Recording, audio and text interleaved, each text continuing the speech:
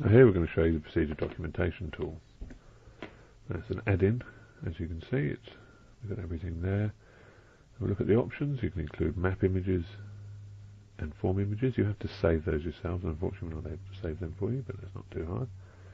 And you can open the HTML file, and you can have technical or non-technical documentation. To start with, we'll show you the non-technical documentation.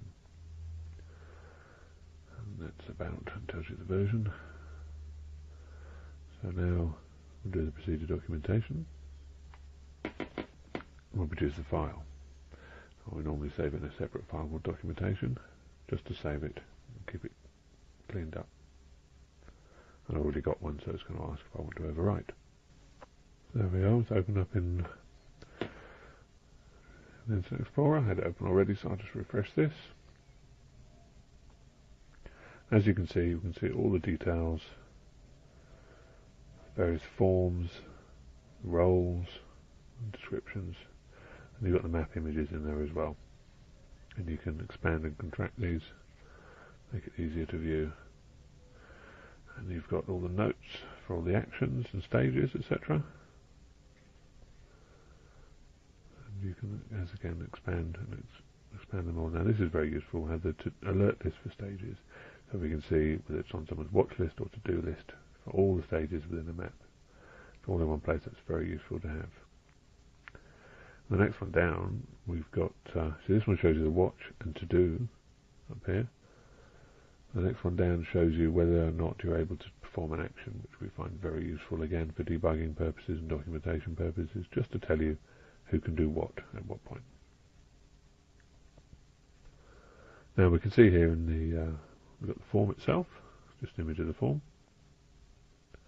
I'm going to show you all the fields, the type of field they are, etc. And what's also very useful here is we can see what the usage of each field is for each action.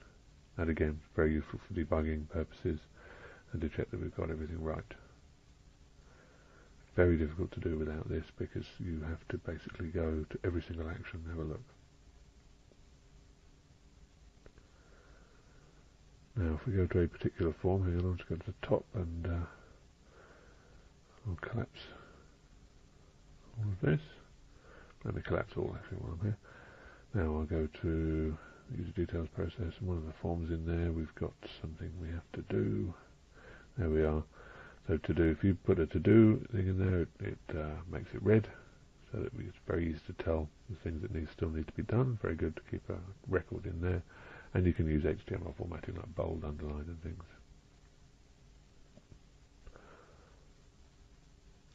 Now, something else we find very, very useful is the ability to produce the technical documentation.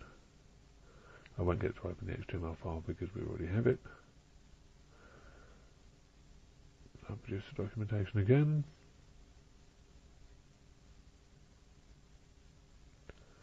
So if we go back to Internet Explorer, refresh,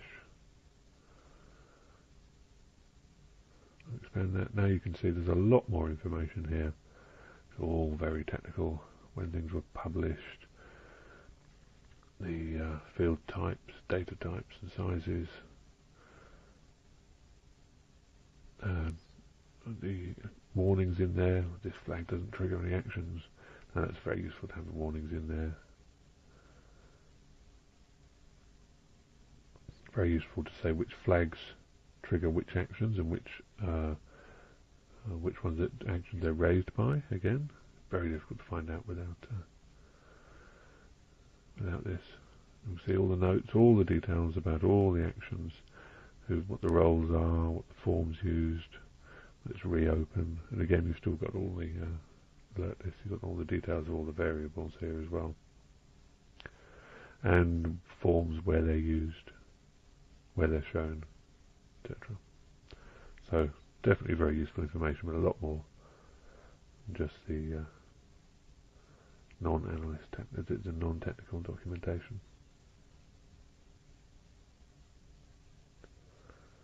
Okay. Now we go back to the tool itself,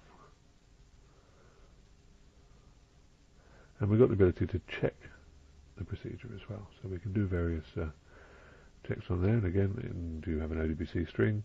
If you've got a complicated string, you can set your own connection string, but typically this one is fine. Now here we see the autocorrect user doesn't show any actions, and the form add alert is not used. So both very, very useful things to know. It's a bit like the validation tool, but it extends the validation tool effectively. Now let's say we create a new variable. I shall delete me. We create that variable publish.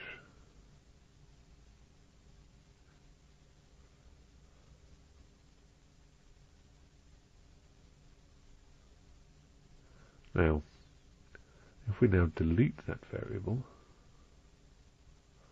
and we find this I think happens all the time, add a variable and then delete it, but it ends up staying in the database. So you've got to go to the database and try and figure out what's not being used. It's very difficult to do. So this tool will actually go through and you can see the map user details, table user details, variable name, delete me exists in the database but not in the procedure. So I can select that. You see that the delete button is now enabled. It's not enabled for the other warnings. There you go. And I can delete that from the database. So there we go. And that gives me a warning. So I say yes. And there we are. That's solved my problem with all these unused fields remaining in the database. And it's got one final ability, which is also extremely useful, especially when you're moving from version 6 to version 7. You can change role assignments. For instance here, now we don't have the eWork administrator in this. We have an old one I think somewhere. Let me open up an old version.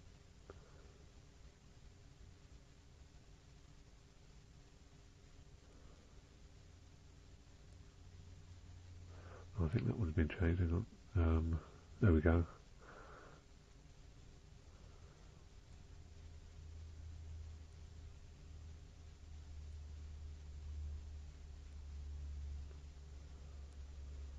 Okay, so now if we look at this role assignment, it says eWork administrator because that comes from version 6. So all we need to do is we need to go change role assignment.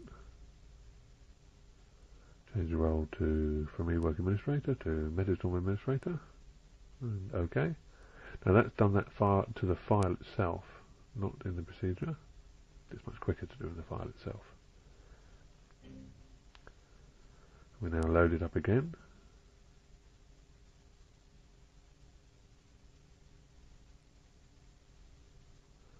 And there we have it. You'll see the role is now Metastorm administrator, and the role everywhere is now set to Metastorm administrator. So that can make your transition from version 6 to version 7 much, much easier. So that's a documentation tool, and you can download a free evaluation copy from our website.